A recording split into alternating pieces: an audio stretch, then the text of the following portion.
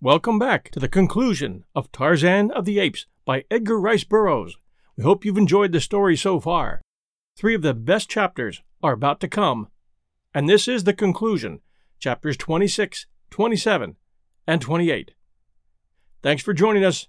Remember to send a review if you've enjoyed our show. Chapter 26, The Height of Civilization. Another month brought them to a little group of buildings at the mouth of a wide river, and there Tarzan saw many boats, and was filled with the timidity of the wild thing by the sight of many men. Gradually he became accustomed to the strange noises and the odd ways of civilization, so that presently none might know that 2 short months before, this handsome Frenchman in immaculate white ducks, who laughed and chatted with the gayest of them, had been swinging naked through primeval forests to pounce upon some unwary victim, which, raw, was to fill his savage belly. The knife and fork, so contemptuously flung aside a month before, Tarzan now manipulated as exquisitely as did the polished D'Arnot. So apt a pupil had he been that the young Frenchman had labored assiduously to make of Tarzan of the Apes a polished gentleman, in so far as nicety of manners and speech were concerned. "God made you a gentleman at heart, my friend," D'Arnot had said, "but we want his works to show upon the exterior also." As soon as they had reached the little port, D'Arnot had cabled his government of his safety, and requested a 3 months' leave, which had been granted. He had also cabled his bankers for funds, and the enforced wait of a month, under which both chafed, was due to their inability to charter a vessel for the return to Tarzan's jungle after the treasure. During their stay at the coast town, Monsieur Tarzan became the wonder of both whites and blacks because of several occurrences which to Tarzan seemed the merest of nothings. Once a huge native, crazed by drink, had run amok and terrorized the town, until his evil star had led him to where the black-haired French giant lolled upon the veranda of the hotel. Mounting the broad steps with brandished knife, the black made straight for a party of 4 men sitting at a table sipping the inevitable absinthe. Shouting in alarm, the 4 took to their heels, and then the giant man spied Tarzan. With a roar he charged the ape-man, while 100 heads peered from sheltering windows and doorways to witness the butchering of the poor Frenchman by the giant man. Tarzan met the rush with the fighting smile that the joy of battle always brought to his lips. As the big man closed upon him, steel muscles gripped the wrist of the uplifted knife hand, and a single swift wrench left the hand dangling below a broken bone.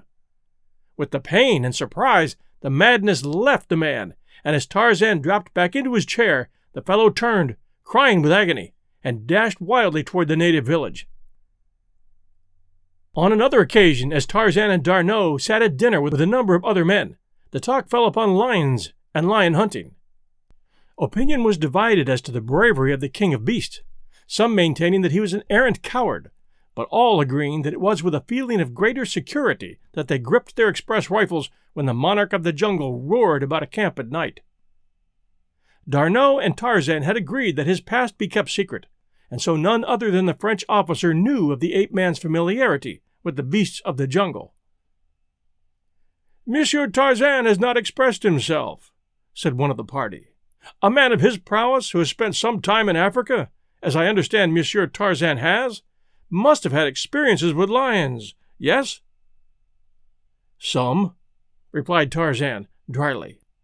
"Enough to know that each of you are right in your judgment of the characteristics of the lions that you have met. But one might as well judge all blacks by the fellow who ran amok last week, or decide that all whites are cowards because one has met a cowardly white. There is as much individuality among the lower orders, gentlemen, as there is among ourselves. Today we may go out and stumble upon a lion which is over-timid. He runs away from us. Tomorrow we may meet his uncle or his twin brother, and our friends wonder, why do we not return from the jungle? For myself, I always assume that a lion is ferocious, and so I am never caught off my guard." "There would be little pleasure in hunting," retorted the first speaker, "if one is afraid of the thing he hunts." D'Arnot smiled. "Tarzan? Afraid?" "I do not exactly understand what you mean by fear," said Tarzan. "Like lions, Fear is a different thing in different men. But to me, the only pleasure in the hunt is the knowledge that the hunted thing has power to harm me as much as I have to harm him. If I went out with a couple of rifles and a gun bearer and 20 or 30 beaters to hunt a lion, I should not feel that the lion had much chance. And so the pleasure of the hunt would be lessened in proportion to the increased safety which I felt. Then I am to take it that Monsieur Tarzan would prefer to go naked into the jungle, armed only with a jackknife, to kill the king of beasts, laughed the other, good-naturedly, but with the merest touch of sarcasm in his voice. And a piece of rope, added Tarzan. Just then, the deep roar of a lion sounded from the distant jungle, as though to challenge whoever dared enter the lists with him. There is your opportunity, Monsieur Tarzan, bantered the Frenchman. I am not hungry, said Tarzan, simply. The men laughed, all but D'Arnot. He alone knew that a savage beast had spoken in simple reason through the lips of the ape-man. But you are afraid, just as any of us would be, to go out there naked, armed only with a knife and a piece of rope? Said the banterer. Is it not so? No, replied Tarzan. Only a fool performs any act without reason. 5,000 francs is a reason, said the other. I wager you that amount you cannot bring back a lion from the jungle under the conditions we have named, naked and armed only with a knife and a piece of rope. Tarzan glanced toward D'Arnot and nodded his head. Make it 10,000, said D'Arnot. Done, replied the other. Tarzan arose. I shall have to leave my clothes at the edge of the settlement, so that if I do not return before daylight, I shall have something to wear through the streets. You are not going now, exclaimed the wagerer. At night? Why not? Asked Tarzan. Numa walks abroad at night. It will be easier to find him. No, said the other. I do not want your blood upon my hands. It will be foolhardy enough if you go forth by day. I shall go now, replied Tarzan, and went to his room for his knife and rope. The men accompanied him to the edge of the jungle, where he left his clothes in a small storehouse. But when he would have entered the blackness of the undergrowth, they tried to dissuade him, and the wagerer was most insistent of all that he abandon his foolhardy venture. I will accede that you have won, he said, and the 10,000 francs are yours if you will but give up this foolish attempt, which can only end in your death. Tarzan laughed, and in another moment the jungle had swallowed him. The men stood silent for some moments, and then slowly turned and walked back to the hotel veranda. Tarzan had no sooner entered the jungle than he took to the trees, and it was with a feeling of exultant freedom that he swung once more through the forest branches. This was life. Oh, how he loved it! Civilization held nothing like this in its narrow and circumscribed sphere, hemmed in by restrictions and conventionalities. Even clothes were a hindrance and a nuisance. At last, he was free. He had not realized what a prisoner he had been. How easy it would be to circle back to the coast and then make toward the south and his own jungle and cabin. Now he got the scent of Numa, for he was traveling upwind. Presently his quick ears detected the familiar sound of padded feet and the brushing of a huge, fur-clad body through the undergrowth. Tarzan came quietly above the unsuspecting beast and silently stalked him until he came into a little patch of moonlight. Then the quick noose settled and tightened about the tawny throat, and as he had done it 100 times in the past, Tarzan made fast the end to a strong branch, and, while the beast fought and clawed for freedom, dropped to the ground behind him, and leaping upon the great back, plunged his long thin blade 12 times into the fierce heart. Then, with his foot upon the carcass of Numa, he raised his voice in the awesome victory cry of his savage tribe. For a moment, Tarzan stood irresolute, swayed by conflicting emotions of loyalty to D'Arnot and a mighty lust for the freedom of his own jungle. At last the vision of a beautiful face and the memory of warm lips crushed to his dissolved the fascinating picture he'd been drawing of his old life.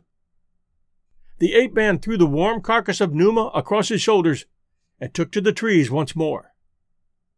The men upon the veranda had sat for an hour, almost in silence. They had tried ineffectually to converse on various subjects, and always the thing uppermost in the mind of each had caused the conversation to lapse. "Mon Dieu!" said the wagerer at length. "I can endure it no longer. I am going into the jungle with my express and bring back that madman." "I will go with you," said one. "And I," chorused the others. As though the suggestion had broken the spell of some horrid nightmare, they hastened to their various quarters, and presently were headed toward the jungle, each one heavily armed. "God, what was that?" suddenly cried one of the party, an Englishman, as Tarzan's savage cry came faintly to their ears. "I heard the same thing once before," said a Belgian, "when I was in the gorilla country. My carrier said it was the cry of a great bull ape who has made a kill."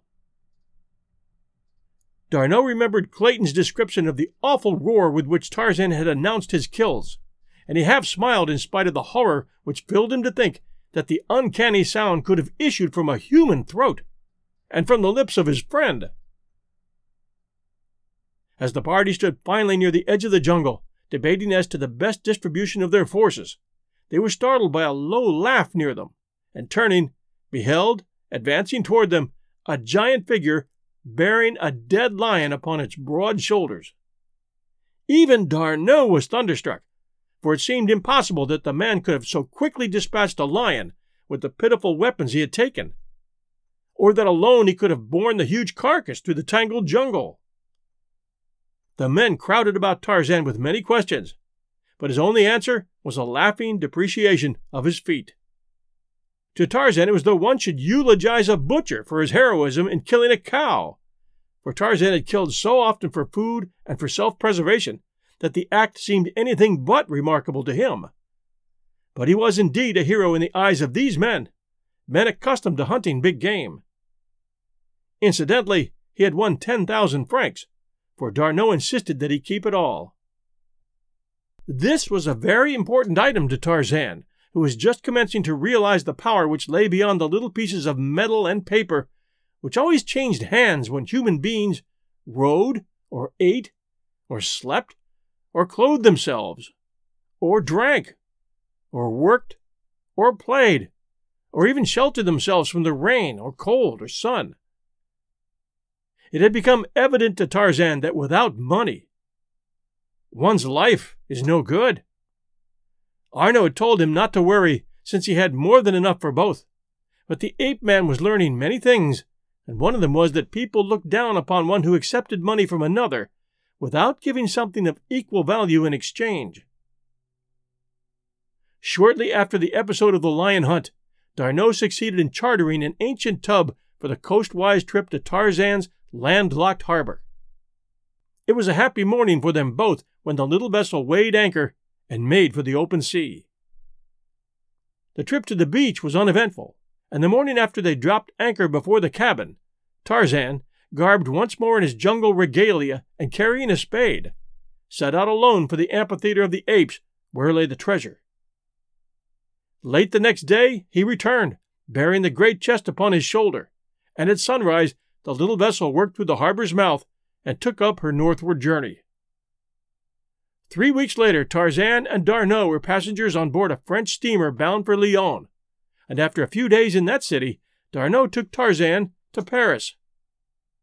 The ape-man was anxious to proceed to America, but D'Arnot insisted that he must accompany him to Paris first, nor would he divulge the nature of the urgent necessity upon which he based his demand. One of the first things which D'Arnot accomplished after their arrival was to arrange to visit a high official of the police department, an old friend, and to take Tarzan with him.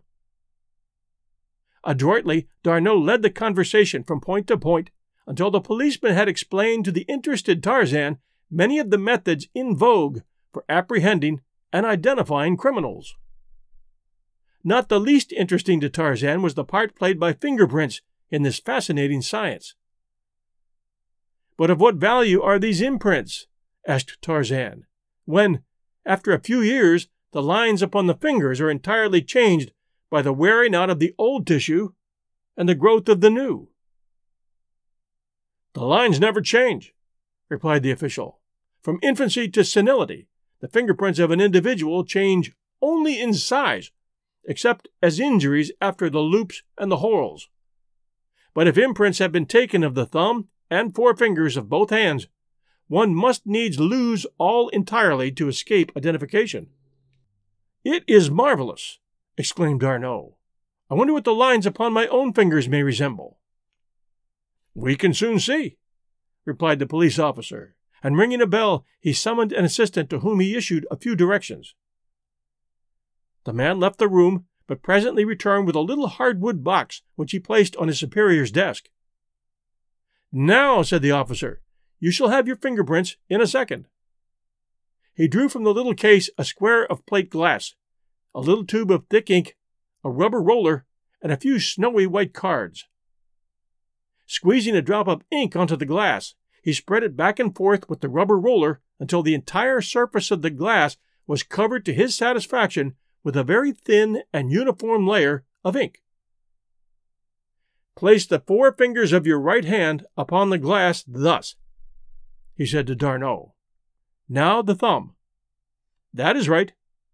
Now place them in just the same position upon this card. Here. Now a little to the right. We must leave room for the thumb and fingers of the left hand. There. That's it. Now the same with the left." "Come, Tarzan," cried D'Arnot. "Let's see what your whorls look like." Tarzan complied readily, asking many questions of the officer during the operation. "Do fingerprints show racial characteristics?" he asked. "Could you determine, for example, solely from fingerprints, whether the subject was Negro or Caucasian?" "I think not," replied the officer. "Could the fingerprints of an ape be detected from those of a man?" "Probably, because the apes would be far simpler than those of the higher organism." "But a cross between an ape and a man might show the characteristics of either progenitor?" continued Tarzan. "Yes, I should think likely," responded the official, "but the science has not progressed sufficiently to render it exact enough in such matters. I should hate to trust its findings further than to differentiate between individuals. There it is absolute. No two people born into the world probably have ever had identical lines upon all their digits. It is very doubtful if any single fingerprint will ever be exactly duplicated by any finger other than the one which originally made it." "Does the comparison require much time or labor?" asked D'Arnot. "Ordinarily but a few moments, if the impressions are distinct." D'Arnot drew a little black book from his pocket and commenced turning the pages. Tarzan looked at the book in surprise. How did D'Arnot come to have his book? Presently D'Arnot stopped at a page on which were 5 tiny little smudges. He handed the open book to the policeman. "Are these imprints similar to mine or Monsieur Tarzan's, or can you say that they are identical with either?" The officer drew a powerful glass from his desk and examined all 3 specimens carefully, making notations meanwhile upon a pad of paper. Tarzan realized now what was the meaning of their visit to the police office. The answer to his life's riddle lay in these tiny marks.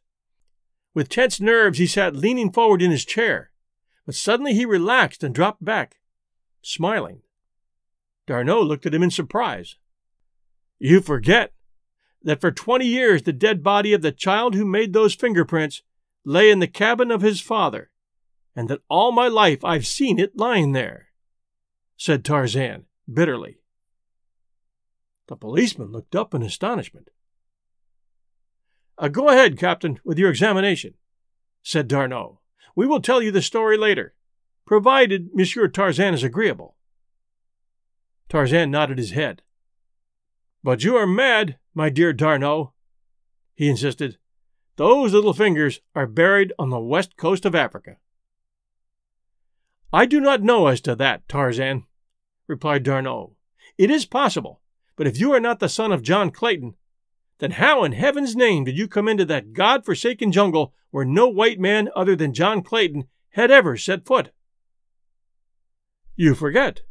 Kala," said Tarzan.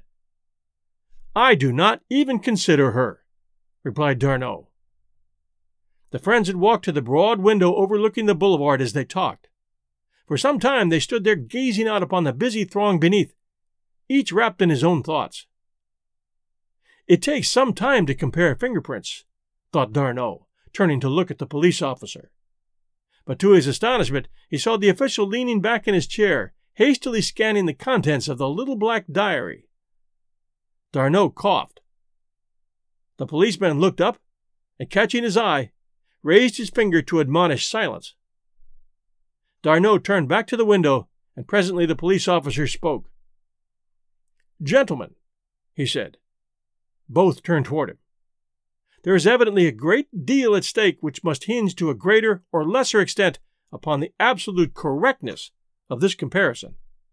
I therefore ask that you leave the entire matter in my hands until Monsieur Desquerc, our expert, returns. It will be but a matter of a few days." "I had hoped to know at once," said D'Arnot. "Monsieur Tarzan sails for America tomorrow."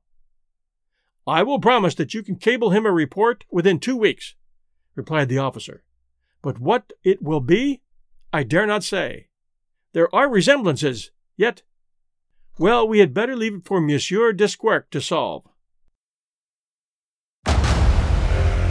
Discover why critics are calling Kingdom of the Planet of the Apes the best film of the franchise. What a wonderful day! It's a jaw-dropping spectacle that demands to be seen on the biggest screen possible. We need to go. Hang on. It is our time. Kingdom of the Planet of the Apes. Now playing only in theaters. Rated PG-13. Some material may be inappropriate for children under 13. Chapter 27. The Giant Again. A taxicab drew up before an old-fashioned residence upon the outskirts of Baltimore. A man of about 40, well-built and with strong, regular features, stepped out, and paying the chauffeur, dismissed him. A moment later, the passenger was entering the library of the old home. "Ah, Mr. Candler!" exclaimed an old man, rising to greet him. "Good evening, my dear professor," cried the man, extending a cordial hand. "Who admitted you?" asked the professor. "Esmeralda." "Then she will acquaint Jane with the fact that you are here," said the old man.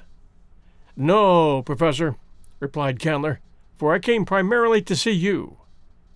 "Ah, I am honored," said Professor Porter. "Professor," continued Robert Candler with great deliberation, as though carefully weighing his words, "I have come this evening to speak with you about Jane. You know my aspirations, and you have been generous enough to approve my suit." Professor Archimedes Q. Porter fidgeted in his armchair. The subject always made him uncomfortable.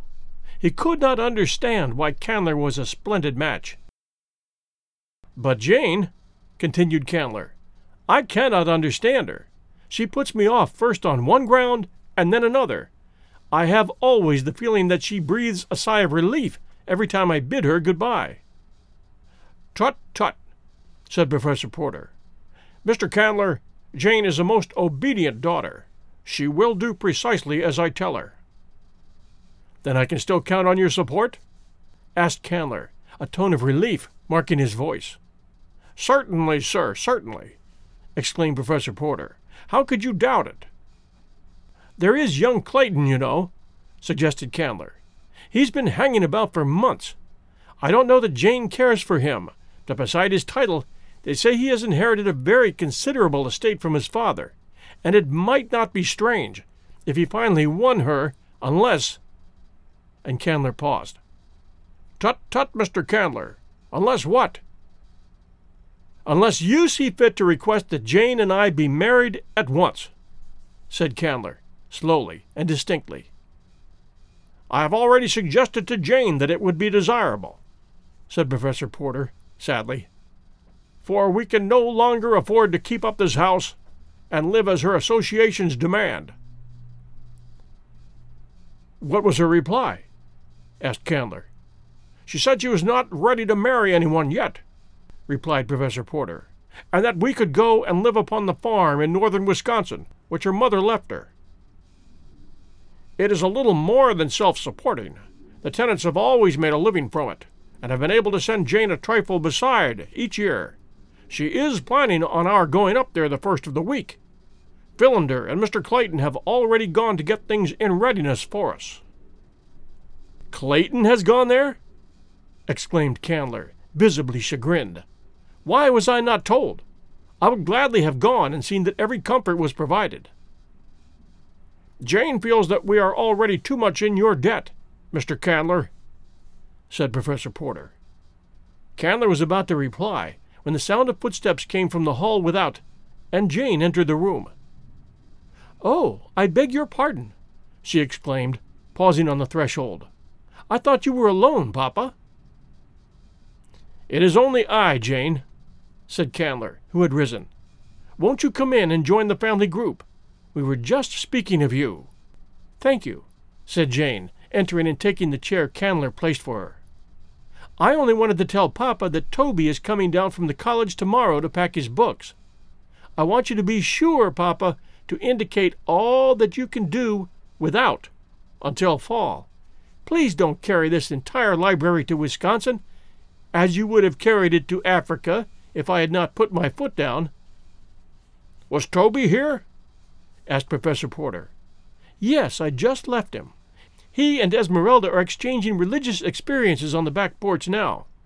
"I must see him at once," cried the professor. "Excuse me just a moment, children." And the old man hastened from the room. As soon as he was out of earshot, Candler turned to Jane. "See here, Jane," he said bluntly. "How long is this thing going on like this? You haven't refused to marry me, but you haven't promised either. I want to get the license tomorrow, so that we can be married quietly before you leave for Wisconsin. I don't care for any fuss or feathers, and I'm sure you don't either." The girl turned cold, but she held her head bravely. "Your father wishes it, you know," added Candler. "Yes, I know." She spoke scarcely above a whisper.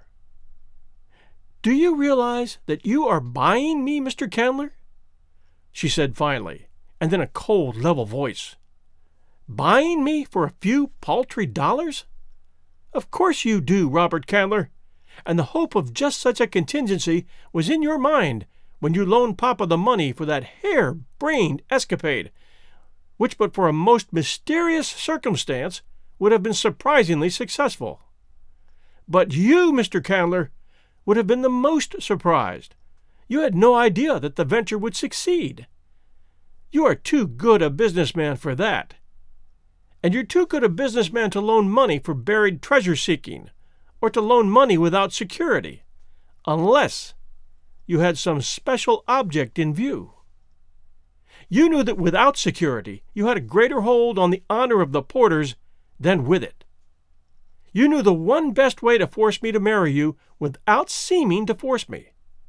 You have never mentioned the loan. In any other man I should have thought that the prompting of a magnanimous and noble character. But you are deep, Mr. Robert Candler. I know you better than you think I know you. I shall certainly marry you if there is no other way, but let us understand each other once and for all." While she spoke, Robert Candler had alternately flushed and paled, and when she ceased speaking he arose, and with a cynical smile upon his strong face said, "You surprise me, Jane. I thought you had more self-control, more pride. Of course, you are right. I am buying you, and I knew that you knew it. But I thought you would prefer to pretend that it was otherwise. I should have thought your self-respect and your Porter pride would have shrunk from admitting, even to yourself, that you were a bought woman. But have it your own way, dear girl." He added lightly, "I am going to have you, and that's all that interests me." Without a word, Jane turned and left the room. Jane was not married before she left with her father and Esmeralda for her little Wisconsin farm, and as she coldly bid Robert Candler goodbye as her train pulled out, he called to her that he would join them in a week or two. At their destination they were met by Clayton and Mr. Philander in a huge touring car belonging to the former, and quickly whirled away through the dense northern woods toward the little farm which the girl had not visited before since childhood. The farmhouse, which stood on a little elevation some 100 yards from the tenant house, had undergone a complete transformation during the 3 weeks that Clayton and Mr. Philander had been there. The former had imported a small army of carpenters and plasterers, plumbers and painters from a distant city, and what had been but a dilapidated shell when they reached it was now a cozy little 2-story house filled with every modern convenience procurable in so short a time. "Why, Mr. Clayton, what have you done?" cried Jane Porter, her heart sinking within her as she realized the probable size of the expenditure that had been made. "Shh," cautioned Clayton. "Don't let your father guess. If you don't tell him, he will never notice, and I simply couldn't think of him living in the terrible squalor and sordidness which Mr. Philander and I found when we got here. It was so little when I would like to do so much, Jane. For his sake, please, never mention it." "But you know that we can't repay you," cried the girl. "Why do you want to put me under such terrible obligations?" "Don't, Jane," said Clayton sadly. "If it had been just you, believe me, I wouldn't have done it, for I knew from the start that it would only hurt me in your eyes. But I couldn't think of that dear old man living in the hole we found here. Won't you please believe that I did it just for him, and give me that little crumb of pleasure at least?" "I do believe you, Mr. Clayton," said the girl, "because I know you are big enough and generous enough to have done it just for him. And oh, Cecil, I wish I could repay you as you deserve, as you would wish." "Why can't you, Jane?" "Because I love another." "Candler?" "No." "But you are going to marry him. He told me as much before I left Baltimore." The girl winced. "I do not love him," she said, almost proudly. "Is it because of the money, Jane?" She nodded. "Then am I so much less desirable than Candler?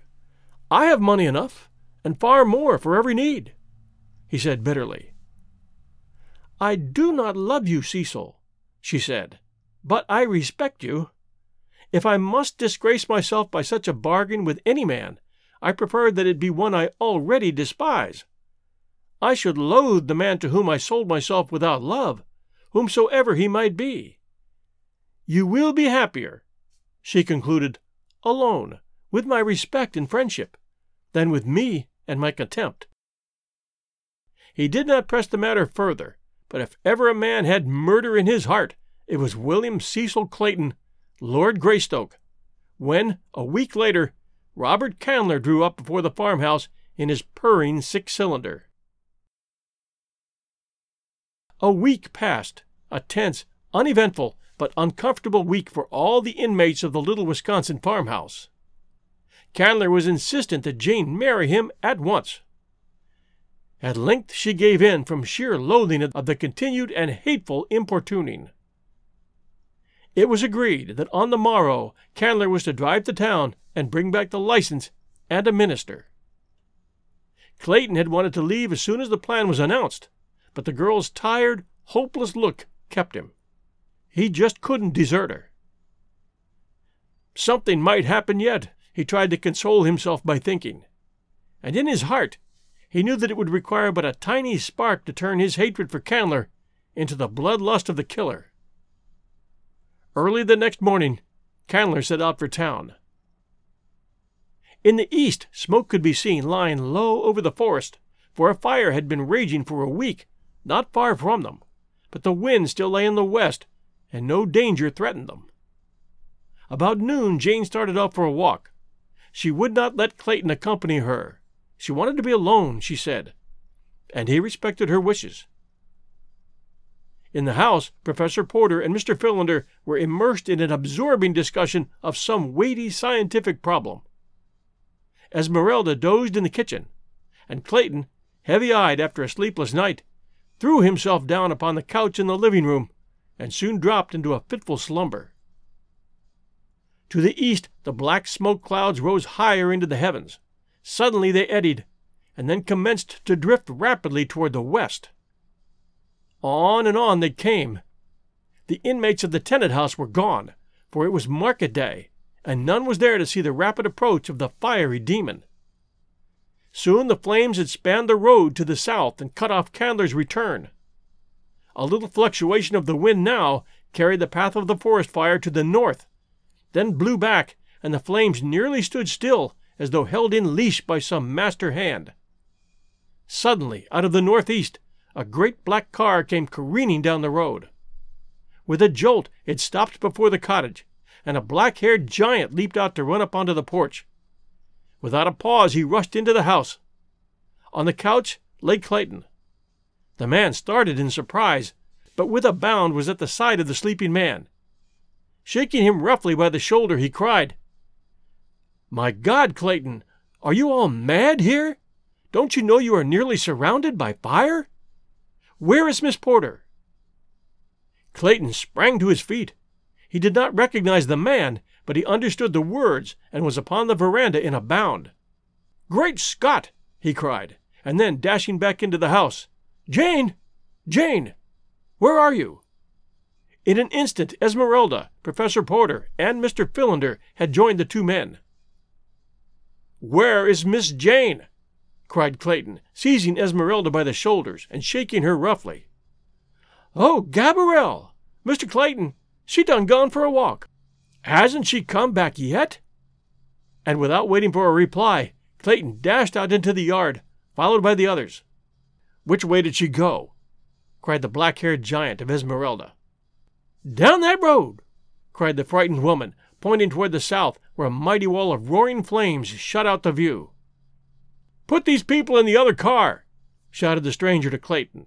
"I saw one as I drove up, and get them out of here by the north road. Leave my car here. If I find Miss Porter, we're going to need it. If I don't, no one will need it. Do as I say." And then they saw the lithe figure bound away across the clearing toward the northwest, where the forest still stood, untouched by flame.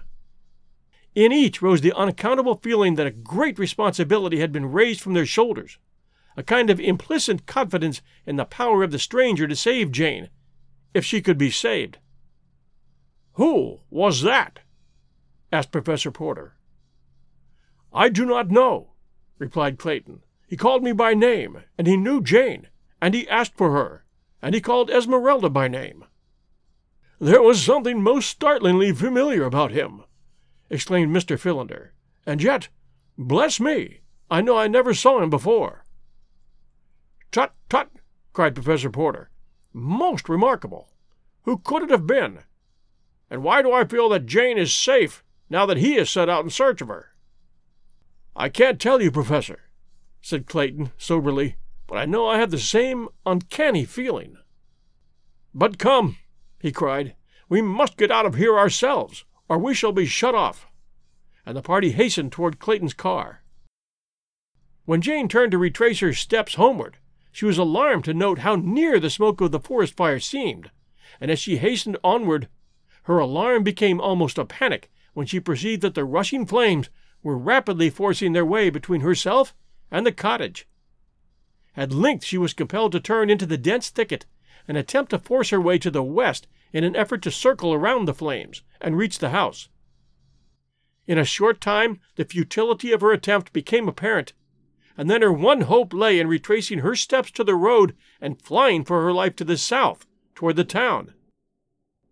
The 20 minutes that it took her to regain the road was all that had been needed to cut off her retreat as effectually as her advance had been cut off before. A short run down the road brought her to a horrified stand, for there before her was another wall of flame. An arm of the main conflagration had shot out a half a mile south of its parent to embrace this tiny strip of road in its implacable clutches. Jane knew that it was useless again to attempt to force her way through the undergrowth. She had tried it once and failed.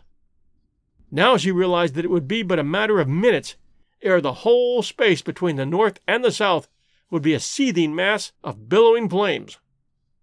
Calmly, Jane kneeled down in the dust of the roadway and prayed for strength to meet her fate bravely, and for the delivery of her father and her friends from death. Suddenly, she heard her name being called aloud through the forest. "Jane! Jane Porter!" It rang strong and clear, but in a strange voice. "Here!" she called in reply. "Here! In the roadway!" Then, through the branches of the trees, she saw a figure swinging with the speed of a squirrel. A veering of the wind blew a cloud of smoke about them, and she could no longer see the man who was speeding toward her, but suddenly she felt a great arm about her. Then she was lifted up, and she felt the rushing of the wind and the occasional brush of a branch as she was borne along. She opened her eyes. Far below her lay the undergrowth and the hard earth. About her was the waving foliage of the forest. From tree to tree swung the giant figure which bore her, and it seemed to Jane that she was living over in a dream the experience that had been hers in that far African jungle.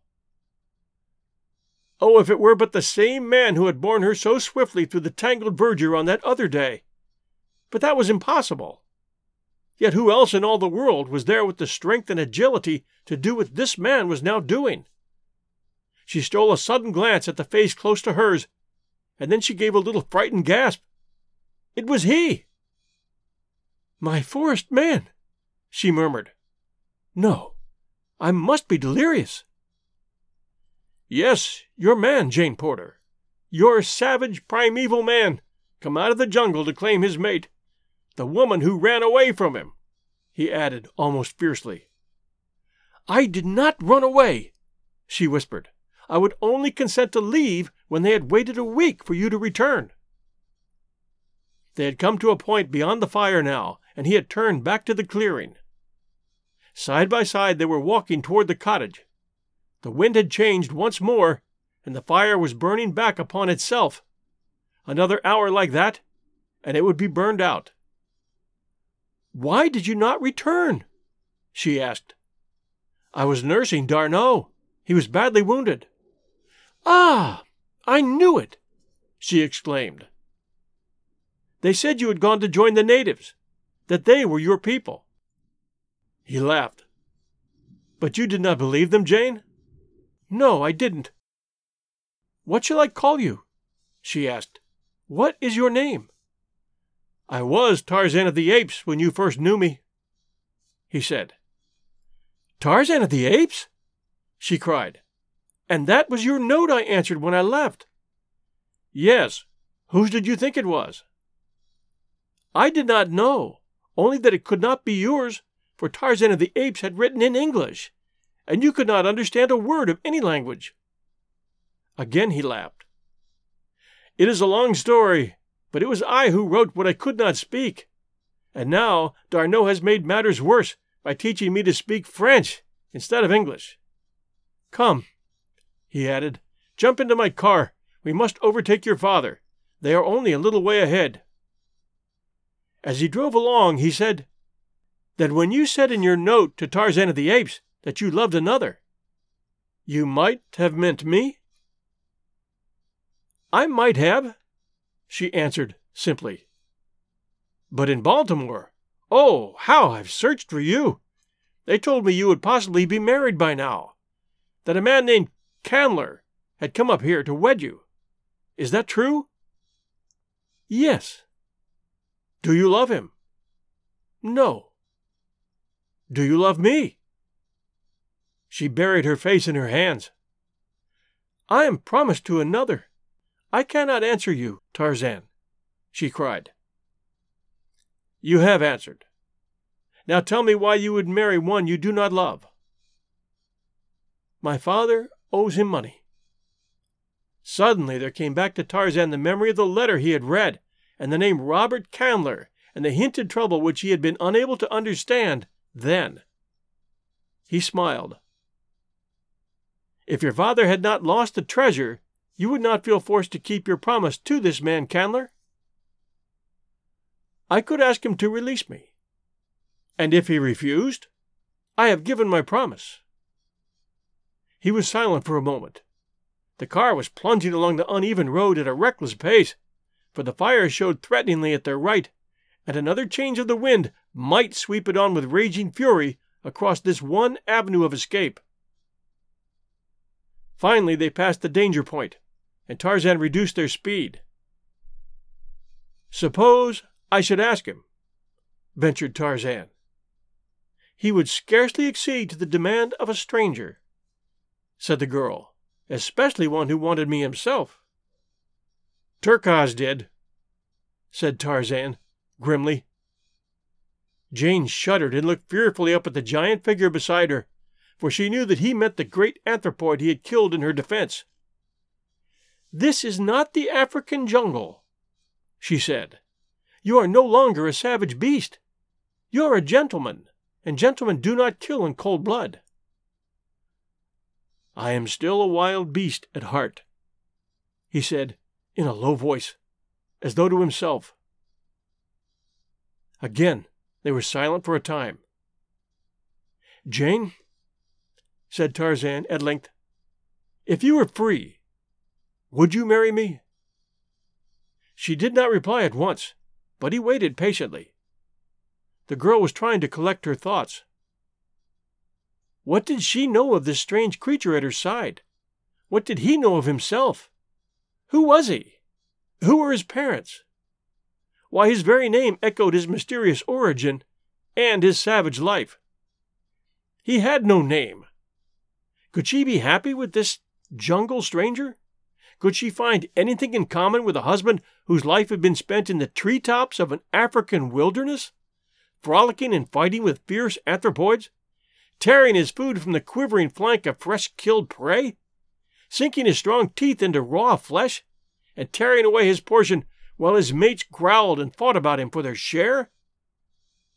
Could he ever rise to her social sphere? Could she bear to think of sinking to his? Would either be happy in such a horrible misalliance? "You do not answer," he said. "Do you shrink from wounding me?" "I do not know what answer to make," said Jane sadly. "I do not know my own mind." "You do not love me, then?" he asked in a level tone. "Do not ask me. You will be happier without me. You were never meant for the formal restrictions and conventionalities of society.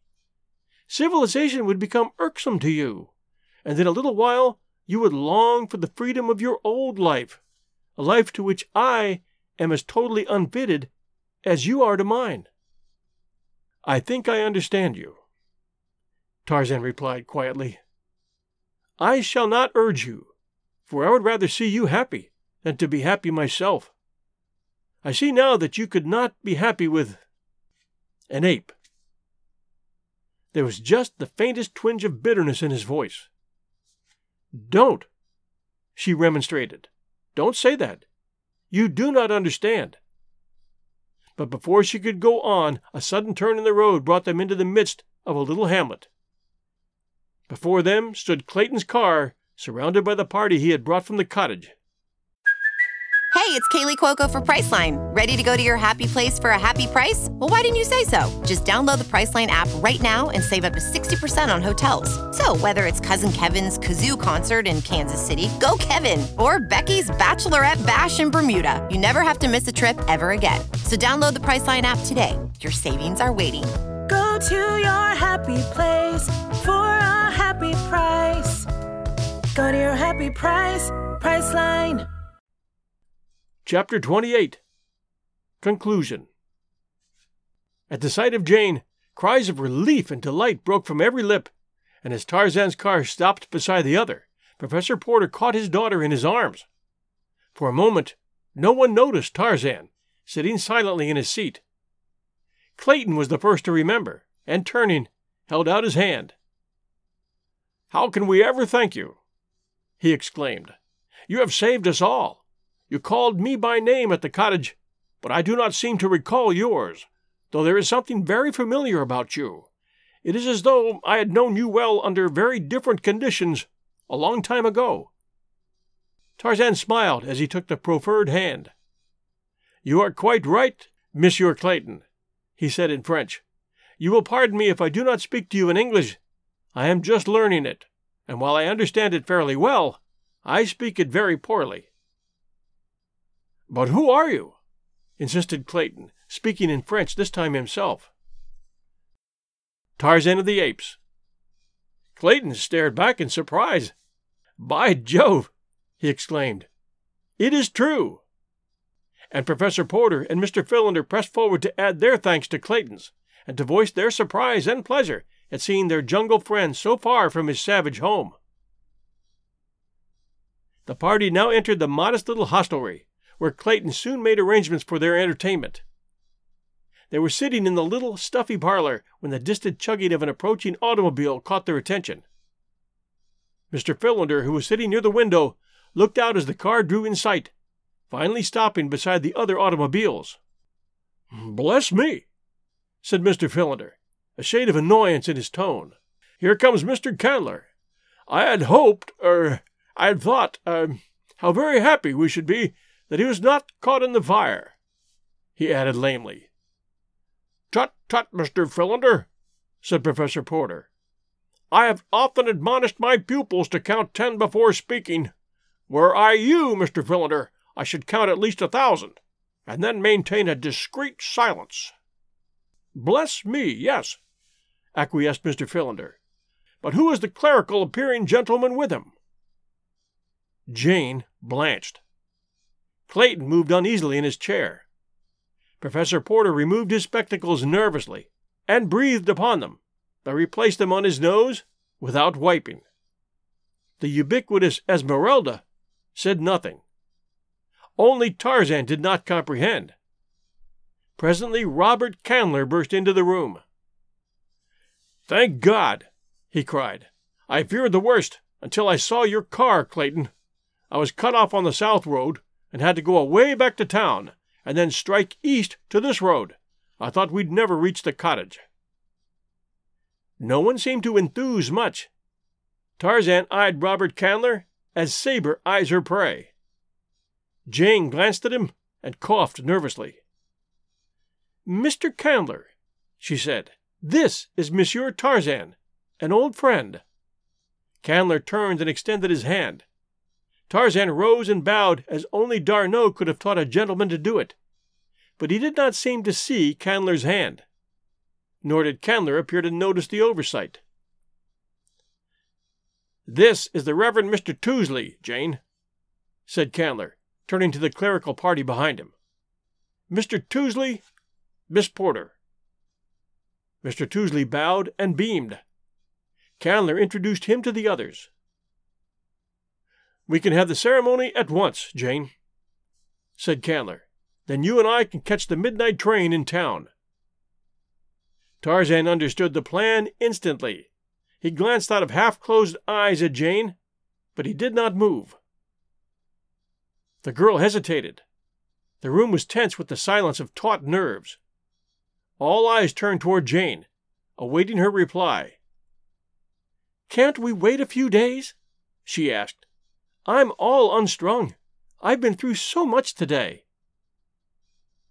Candler felt the hostility that emanated from each member of the party. It made him angry. "We have waited as long as I intend to wait," he said roughly. "You have promised to marry me. I shall be played with no longer. I have the license, and here is the preacher. Come, Mr. Tousley. Come, Jane. There are plenty of witnesses, more than enough."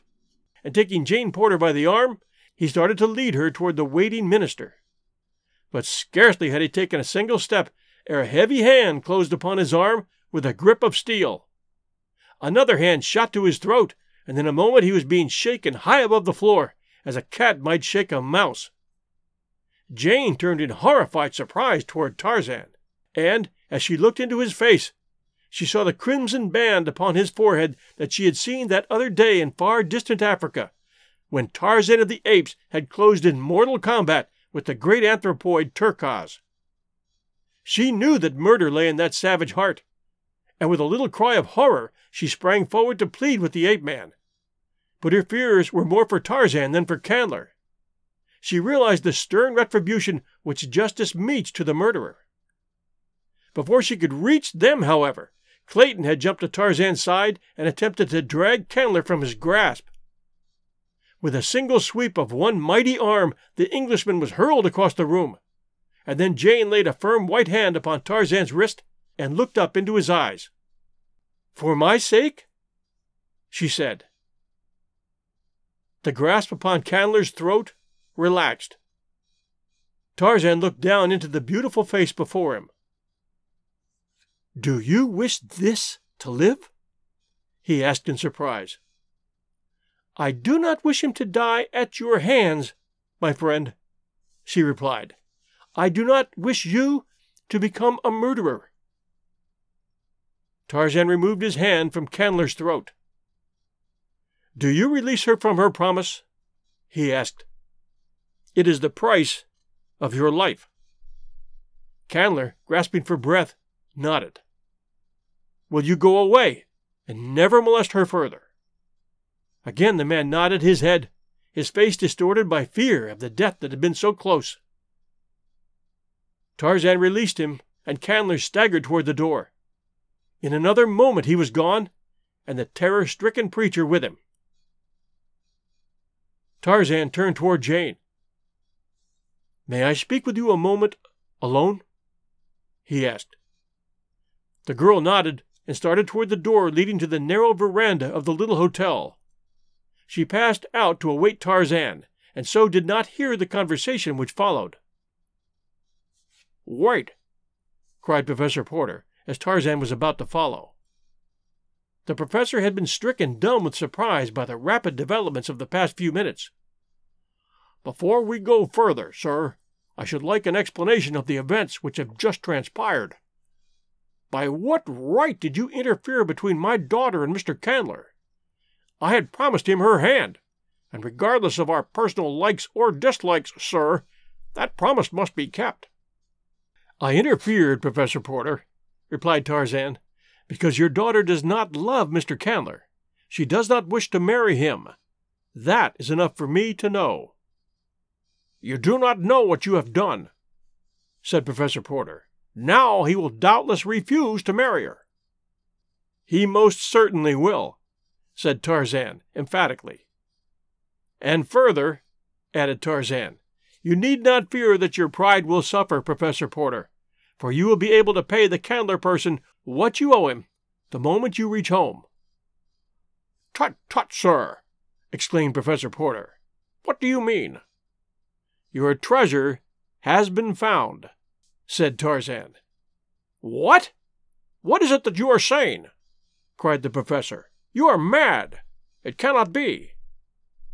"It is, though. It was I who stole it, not knowing either its value or to whom it belonged. I saw the sailors bury it, and, ape-like, I had to dig it up and bury it again elsewhere. When D'Arnot told me what it was and what it meant to you, I returned to the jungle and recovered it. It had caused so much crime and suffering and sorrow that D'Arnot thought it best not to attempt to bring the treasure itself on here, as had been my intention, so I have brought a letter of credit instead. And here it is, Professor Porter." And Tarzan drew an envelope from his pocket and handed it to the astonished professor. $241,000. The treasure was most carefully appraised by experts. But lest there should be any question in your mind, D'Arnot himself bought it, and is holding it for you, should you prefer the treasure to the credit. "To the already great burden of the obligations we owe you, sir," said Professor Porter, with trembling voice, "is now added this greatest of all services. You have given me the means to save my honor." Clayton, who had left the room a moment after Candler, now returned. "Pardon me," he said. "I think we'd better try to reach town before dark and take the first train out of this forest. A native just rode by from the north who reports that the fire is moving slowly in this direction." This announcement broke up further conversation, and the entire party went out to the waiting automobiles. Clayton, with Jane, the professor, and Esmeralda, occupied Clayton's car, while Tarzan took Mr. Philander in with him. "Bless me!" exclaimed Mr. Philander as the car moved off after Clayton. "Who would have ever thought it possible? Last time I saw you, you were a veritable wild man, skipping about among the branches of a tropical African forest, and now you're driving me along a Wisconsin road in a French automobile. Bless me, but it is most remarkable." "Yes," assented Tarzan, and then, after a pause, "Mr. Philander, do you recall any of the details of the finding and burying of 3 skeletons found in my cabin beside that African jungle?" "Very distinctly, sir, yes, very distinctly." "Was there anything peculiar about any of those skeletons?" Mr. Philander eyed Tarzan narrowly. "Why do you ask?" "It means a great deal to me to know," replied Tarzan. "Your answer may clear up a mystery. It can do no worse, at any rate, than to leave it still a mystery. I have been entertaining a theory concerning those skeletons for the past 2 months, and I want you to answer my question to the best of your knowledge. Were the 3 skeletons you buried all human skeletons?" "No," said Mr. Philander. "The smallest one, the one found in the crib, was the skeleton of an anthropoid ape." "Thank you," said Tarzan. In the car ahead, Jane was thinking fast and furiously. She had felt the purpose for which Tarzan had asked a few words with her, and she knew that she must be prepared to give him an answer in the very near future. He was not the sort of person one could put off, and somehow that very thought made her wonder if she did not really fear him. And could she love where she feared? She realized the spell that had been put upon her in the depths of that far-off jungle, but there was no spell of enchantment now in prosaic Wisconsin. Nor did the immaculate young Frenchman appeal to the primal woman in her, as had the stalwart forest god. Did she love him? She did not know, now. She glanced at Clayton out of the corner of her eye. Was not here a man trained in the same school of environment in which she had been trained? A man with social position and culture such as she had been taught to consider as the prime essentials to congenial association. Did not her best judgment point to this young English nobleman, whose love she knew to be of the sort a civilized woman should crave, as the logical mate for such as herself? Could she love Clayton? She could see no reason why she could not. Jane was not coldly calculating by nature, but training, environment, and heredity had all combined to teach her to reason, even in matters of the heart. That she had been carried off her feet by the strength of the young giant when his great arms were about her in the distant African forest, and again today in the Wisconsin woods, seemed to her only attributable to a temporary mental reversion to type on her part, to the psychological appeal of the primeval man to the primeval woman in her nature. If he should never touch her again, she reasoned, she would never feel attracted toward him. She had not loved him then. It had been nothing more than a passing hallucination, superinduced by excitement and by personal contact. Excitement would not always mark their future relations, should she marry him, and the power of personal contact eventually would be dulled by familiarity. Again, she glanced at Clayton.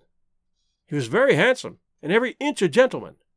She should be very proud of such a husband. And then he spoke. A minute sooner or a minute later might have made all the difference in the world to 3 lives. But chance stepped in and pointed out to Clayton the psychological moment.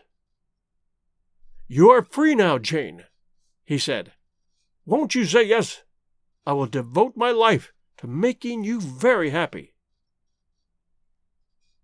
"Yes," she whispered. That evening, in the little waiting room at the station, Tarzan caught Jane alone for a moment. "You are free now, Jane," he said, "and I have come across the ages out of the dim and distant past from the lair of the primeval man to claim you. For your sake, I have become a civilized man. For your sake, I have crossed oceans and continents. For your sake only, I will be whatever you will me to be. I can make you happy, Jane, in the life you know and love best. Will you marry me?" For the first time she realized the depths of the man's love, all that he had accomplished in so short a time, solely for the love of her. Turning her head, she buried her face in her arms. What had she done? Because she had been afraid she might succumb to the pleas of this giant, she had burned her bridges behind her. In her groundless apprehension that she might make a terrible mistake, she had made a worse one. And then she told him all, told him the truth, word by word, without attempting to shield herself or condone her error. "What can we do?" he asked. "You have admitted that you love me. You know that I love you, but I do not know the ethics of society by which you are governed. I shall leave the decision to you, for you know best what will be for your eventual welfare." "I cannot tell him, Tarzan," she said. "He too loves me, and he is a good man. I could never face you nor any other honest person if I repudiated my promise to Mr. Clayton. I shall have to keep it, and you must help me bear the burden, though we may not see each other again after tonight." The others were entering the room now, and Tarzan turned toward the little window, but he saw nothing outside.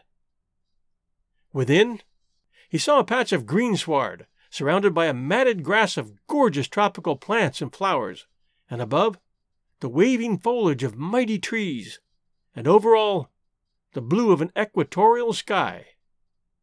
In the center of the greensward, a young woman sat upon a little mound of earth, and beside her sat a young giant. They ate pleasant fruit, and looked into each other's eyes, and smiled. They were very happy, and they were all alone. His thoughts were broken in upon by the stationed agent, who entered asking if there was a gentleman by the name of Tarzan in the party. "I am Monsieur Tarzan," said the ape-man. "Here is a message for you, forwarded from Baltimore. It is a cablegram from Paris." Tarzan took the envelope and tore it open. The message was from D'Arnot. It read, "Fingerprints prove you Greystoke. Congratulations. D'Arnot." As Tarzan finished reading, Clayton entered and came toward him with extended hand. Here was the man who had Tarzan's title and Tarzan's estates, and was going to marry the woman whom Tarzan loved, the woman who loved Tarzan. A single word from Tarzan would make a great difference in this man's life. It would take away his title and his lands and his castles, and it would take them away from Jane Porter also. "I say, old man," cried Clayton, "I haven't had a chance to thank you for all that you've done for us. It seems as though you had your hands full saving our lives in Africa and here. I'm awfully glad you came on here. We must get better acquainted. I often thought about you, you know, and the remarkable circumstances of your environment. And if it's any of my business, how the devil did you ever get into that bally jungle?"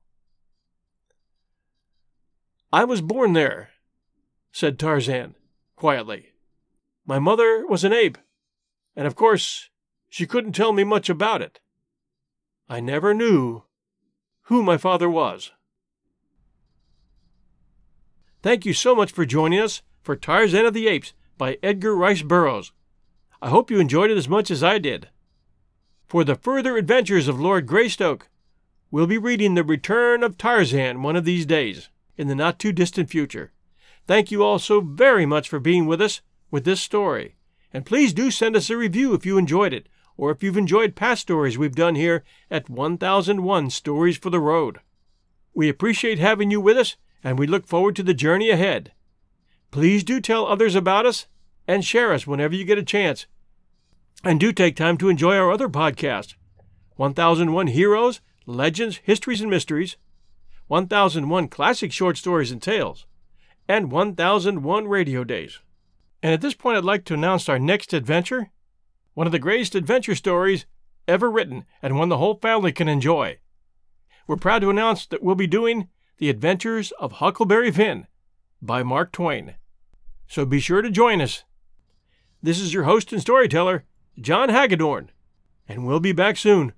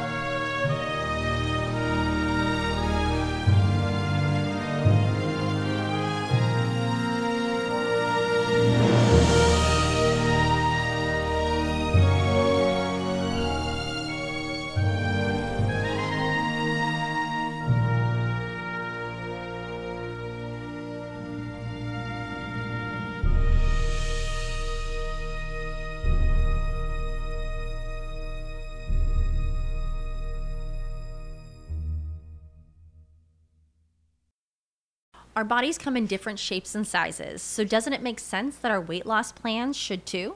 That's the beauty of Noom. They build a personal plan that factors in dietary restrictions, medical issues, and other personal needs so your plan works for you.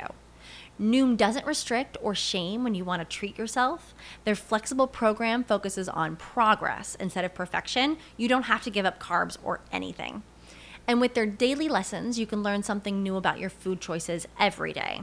After just a few days of using the app, I learned how to recognize cues for overeating and how to choose the right foods to feel full. Stay focused on what's important to you with Noom's psychology and biology-based approach. Sign up for your trial today at Noom.com. That's Noom.com. And check out Noom's first ever cookbook, The Noom Kitchen, for 100 healthy and delicious recipes to promote better living. Available to buy now wherever books are sold.